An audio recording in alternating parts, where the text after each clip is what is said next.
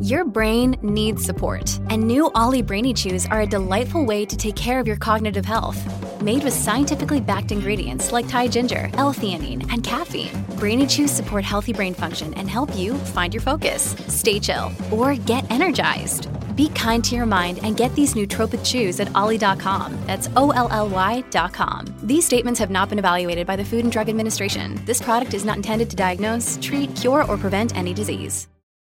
Another day is here, and you're ready for it. What to wear? Check. Breakfast, lunch, and dinner? Check. Planning for what's next and how to save for it? That's where Bank of America can help. For your financial to-dos, Bank of America has experts ready to help get you closer to your goals. Get started at one of our local financial centers or 24/7 in our mobile banking app. Find a location near you at bankofamerica.com/talktous. What would you like the power to do? Mobile banking requires downloading the app and is only available for select devices. Message and data rates may apply. Bank of America N.A., member FDIC. This is Optimal Relationships Daily, episode 1113. Are You Lonely? By Krista O'Reilly Davy-DeGee of alifeinprogress.ca. Hello, everybody, and welcome. I am your host and narrator, Greg Audino, reading to you some of the best blogs and books about relationships each day of the week. And it means so much to me when you guys stop in on weekends like today. I know there's a lot you can be doing, and it's wonderful that you choose to spend some of your time here. Now, today I'll be featuring a post from Krista O'Reilly Davy-DeGee, and she has some very wise, very vulnerable words about loneliness for us. So, with that said, let's jump right into the article and start optimizing your life. Are You Lonely? By Krista O'Reilly Davy-DeGee of alifeinprogress.ca. As an introvert, I seek out solitude and rarely spend time with people beyond my family.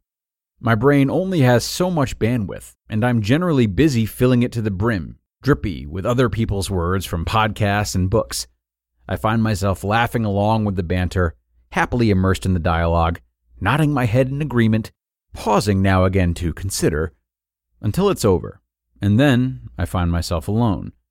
And sometimes, most often during the wistful transition of spring or fall, keenly aware of a tender loneliness resting heavy in my gut. It's a familiar melancholy that I have tangled with throughout my life. I am now aware that loneliness for me is less about needing people and more about grief, a call to do some inner work, and is part of seasonal living for me. And I don't need to be afraid of it. In junior high, I envied tightly knit groups of girls. Well, I was always pretty sure that my friends could ditch me in a heartbeat. Today, I see Facebook pictures of women I know celebrating, laughing with their women's groups and book clubs. Or my little sister, so social, with her sorority or new nursing friends. It seems so easy for others. I know women who regularly troop off together on girls' trips or go to crafting parties. None of these activities call to me, though I genuinely love that these women are connected and supporting each other. When I have revealed this truth to others in the past, admitted to this occasional but profound loneliness, the typical response has been to urge me to make a greater effort, sign up, join in. But they haven't figured out that being busy or sitting in a crowd is not the antidote to lonely, although it might offer a temporary distraction.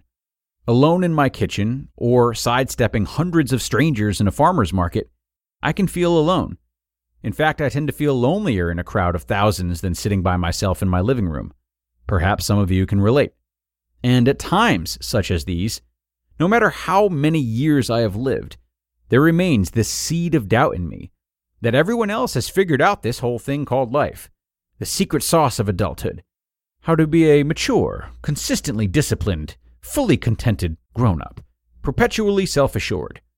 I wonder if I'm a fraud, a sort of adult, who has bumbled my way this far, but I'm not quite sure how, and maybe it will all collapse around me and the whole world will see the truth. That some days I feel broken and insecure, lonely. I wonder how many of the people I watch going about their ordinary lives also feel lonely, at least some of the time. I remind myself to reach out and initiate meaningful one-on-one connection, to request a coffee date, to get in the car with my basket of snacks and drive to see my sisters who know and accept me. I actually thoroughly enjoy teaching classes or leading workshops and connecting with the women who join me there, learning bits of their stories, encouraging them. I chat with strangers on the bus in a foreign country, eager to connect, to bridge the gap. But then I get off the bus, and I'm alone once again. You know how it feels when you are totally immersed in an amazing novel, in love with the characters and their stories, and then it ends. It wasn't your story, after all. You were simply an observer. But I don't just want to digest other people's stories anymore. I want to simmer and serve up my own. I want to speak and teach and build community in my own way, big or small. Small is just fine. And I want to invite you to do the same. The only thing is, I don't know how to be who I am not. And some days I wonder if there truly is a place for me here in this big wide world of experts and specialists and perfectly poised coaches. I reveal too much and bare my heart too easily, leaving myself vulnerable. I do not claim to be an expert, only a fellow sojourner, teaching that which I have walked through myself. When the loneliness comes, I sit here with it, muddy in the thick and murky melancholy, and I mostly do not numb or distract it away. And when the loneliness comes, I sit here with it, muddy in the thick and murky melancholy, and I mostly do not numb or distract it away, remembering that struggling against it fitfully sucks me down deep like quicksand, and I almost drowned that way in the past. But not today. I remember that it is part of my real story, but it isn't the fullness of who I am, and it will pass. It is temporary. But perhaps this part of my story, the real, unvarnished, jagged bits, are those that help carve out my space in the world after all. They are my gift, my offering, the song of hope and redemption I offer to those of you who know precisely what I'm talking about and need to be reminded that you will be okay. You are okay. That joy comes in the morning. Perhaps you wonder how it is that I advocate joyful living, but admit this truth about myself. And if you asked, I would remind you that just like courage is not the absence of fear, joyful living is not the absence of pain or struggle. It's a choice, a decision to step out despite the struggle, a willingness to stop running and sit quietly in the midst of it, and breathe and feel the discomfort, but also notice the beauty. I remember that I am loved completely, just as I am, as you are. I remember it is because of the struggle, perhaps, that I can know joy so intimately.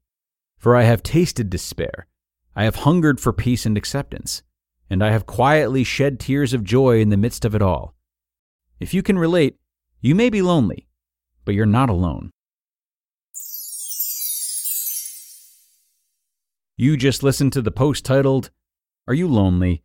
By Krista O'Reilly Davy DeGee of alifeinprogress.ca.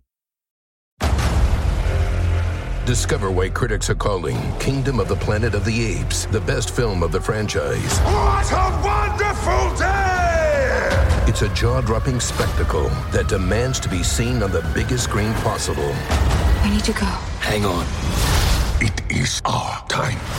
Kingdom of the Planet of the Apes. Now playing only in theaters. Rated PG-13. Some material may be inappropriate for children under 13.